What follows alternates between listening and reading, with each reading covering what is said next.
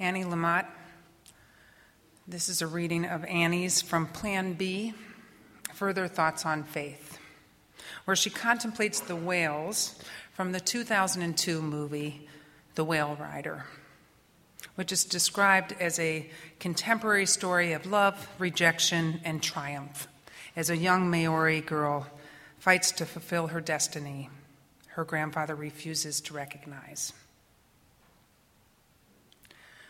They're covered with clusters of barnacles the size of platters, all that stuff that attaches itself to whales because of its need, not the whales. It's obviously good for the barnacles. It's a better ride, and they're bathed in nourishment. But I can't see how it would improve the life for the whales, too. I started thinking of my mother as both mother whale and barnacle. In her last 10 years, she lived on me, literally. She couldn't help it. She wanted to stay alive, and I was her ride. Looking around at the frayed and beautiful faces of people in church, I can see their barnacles too. Jailed and dead children, faithless spouses, lost jobs, all our old failures and sorrows, all the loss and ruckus of life that they've survived and excreted through the skin. When I run my hand over my skin, the skin of my psyche, that's what my hand catches on. Yet in The Whale Rider, the barnacles are what gives the girl something to hold on to, like a saddle horn as she rode the whale. Without them, she couldn't have climbed on. My family flew to Florida on Christmas Day to gather and enjoy the warmth and the beach. The assembly included my partner Linda and our sons Corbin and Quentin, my father Dan and his wife Kathy, my nephew Peter from New York, my nephew Benjamin from Massachusetts, accompanied by his mother, my brother's ex-wife. Although we are family, it's as if every time we gather, we're all finding our way into knowing and understanding one another better. The days were full of questions and stories about moments in our lives ranging from first dates to relationships challenges, and stories of the families we grew up in. At different times in the conversation, you could tell there were old stories that, when revisited, became new. Between the story's last telling and now, something had changed. A relationship was reconciled. A tragedy occurred. Another decade passed. New empathy was formed. A new light shifted the edges and the shadows of the stories. During my last few months here, I've become acutely aware of how often time plays with us. Like when stories of this church from a long time ago come to life in such a rich way that it's as if it happened just yesterday. As we approach another passing year, I'm reminded of conversations with some of you, and I can see how significant time can be for those who have just had a major life change, whether expected or unanticipated. Within this human experience, our lives pass year to year, but these life changes are rarely linear. They're spirals. They're drastic drops. They're soaring shifts. They come regardless of invitation and ignoring all calendars.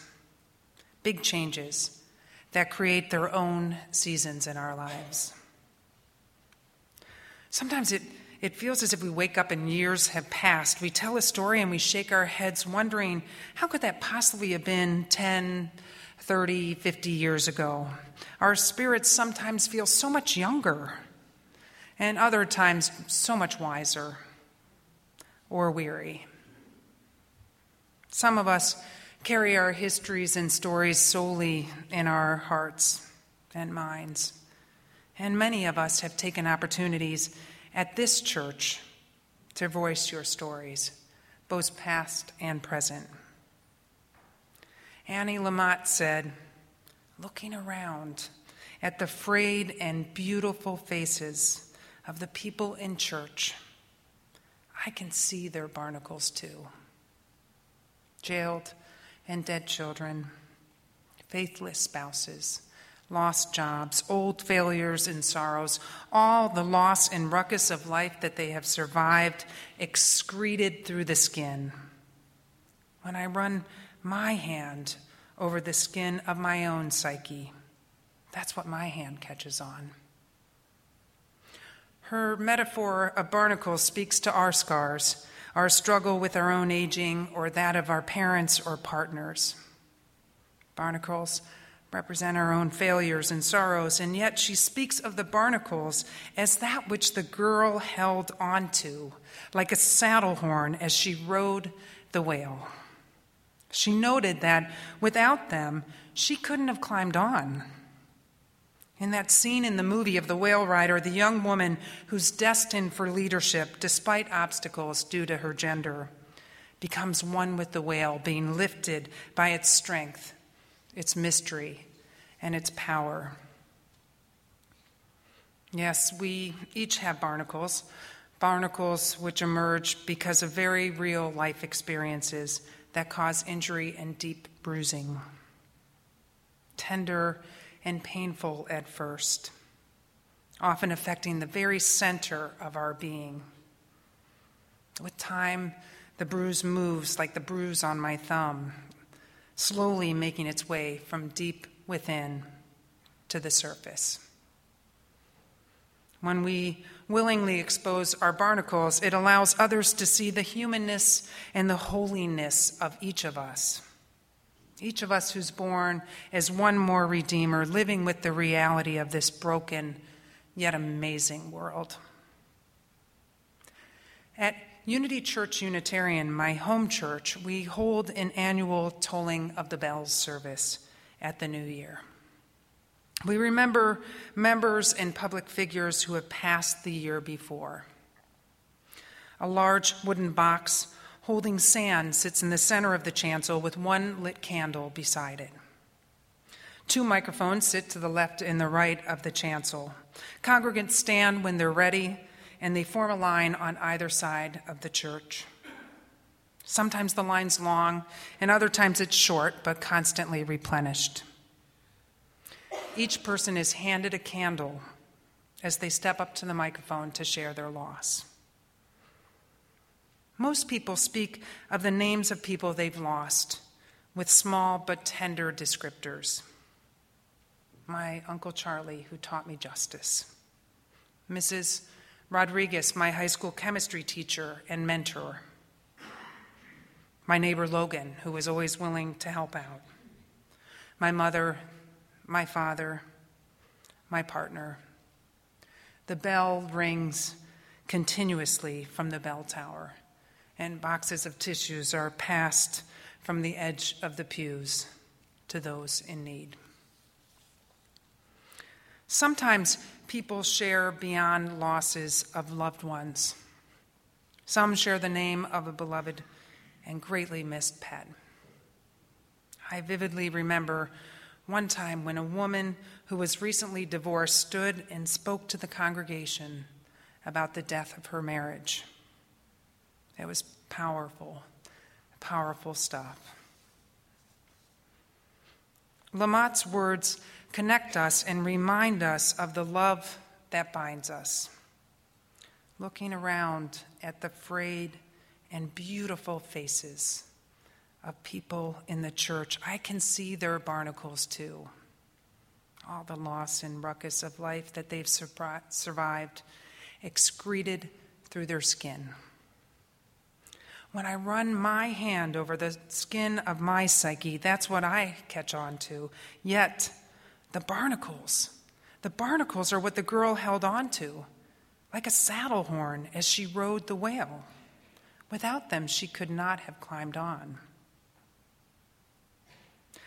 I've heard a number of you talk about waking up the Sunday after the Connecticut tragedy and saying that your first instinct was to stay in bed, to isolate yourself and to retreat.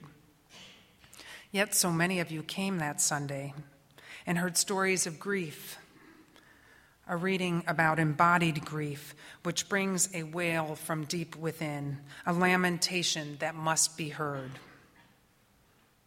Held in this community with the gifts of music and the space of breath into the silence of grief and tragedy, we were fed by the deep root system of love here, roots which have nurtured us through weekly worship and in many ways that we are connected. These roots can sustain us through years of our lives. In a United Theological Seminary course I took last semester, the question was posed, where do you hear God? I struggled with the question, uncertain if I've actually ever heard God. United is an ecumenical seminary, rooted in the United Church of Christ. I often wonder if my classmates are guided in their journey by the voice of a biblically based God or Jesus. So I was curious how people might answer that question. The predominant answer to the question was, I hear God through my relationships with other people. When I really think about it, that is where I feel most connected with my sense of God or what is sacred in this world. Here at First Universalist, we speak of the light in each human heart. There have been so many moments when I have felt this light shared by one of you and seen it shine on something deep within me and on others and illuminate a greater truth. Each shared story is an invitation for us to know you better and has the potential to help inform some aspect of another person's life. My own roots here at First Universalist have also been fed by what we call small groups, a spiritual practice in this church with structured time of reflection and connection to our own lives.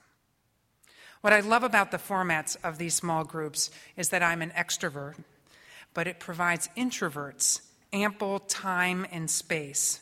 It gives them the room they need to be able to tell their own stories.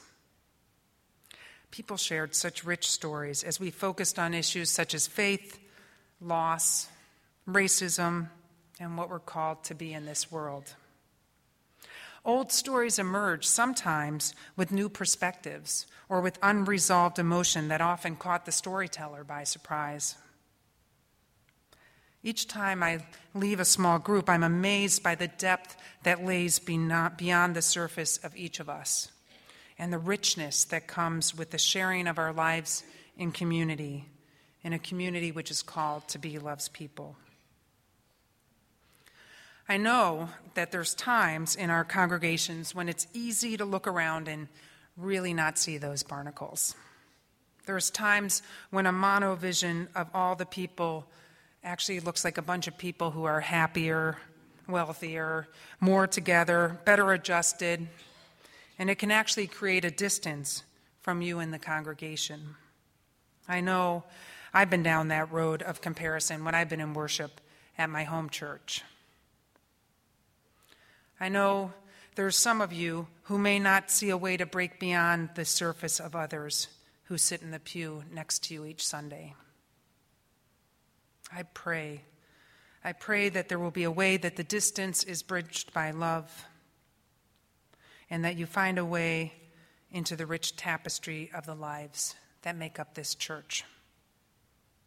And I urge each of us to hold firm to the belief that we are held by a love that will not let us go, and to do the holy work of welcoming, affirming, and protecting the light in each human heart, those we know and those we have yet to know.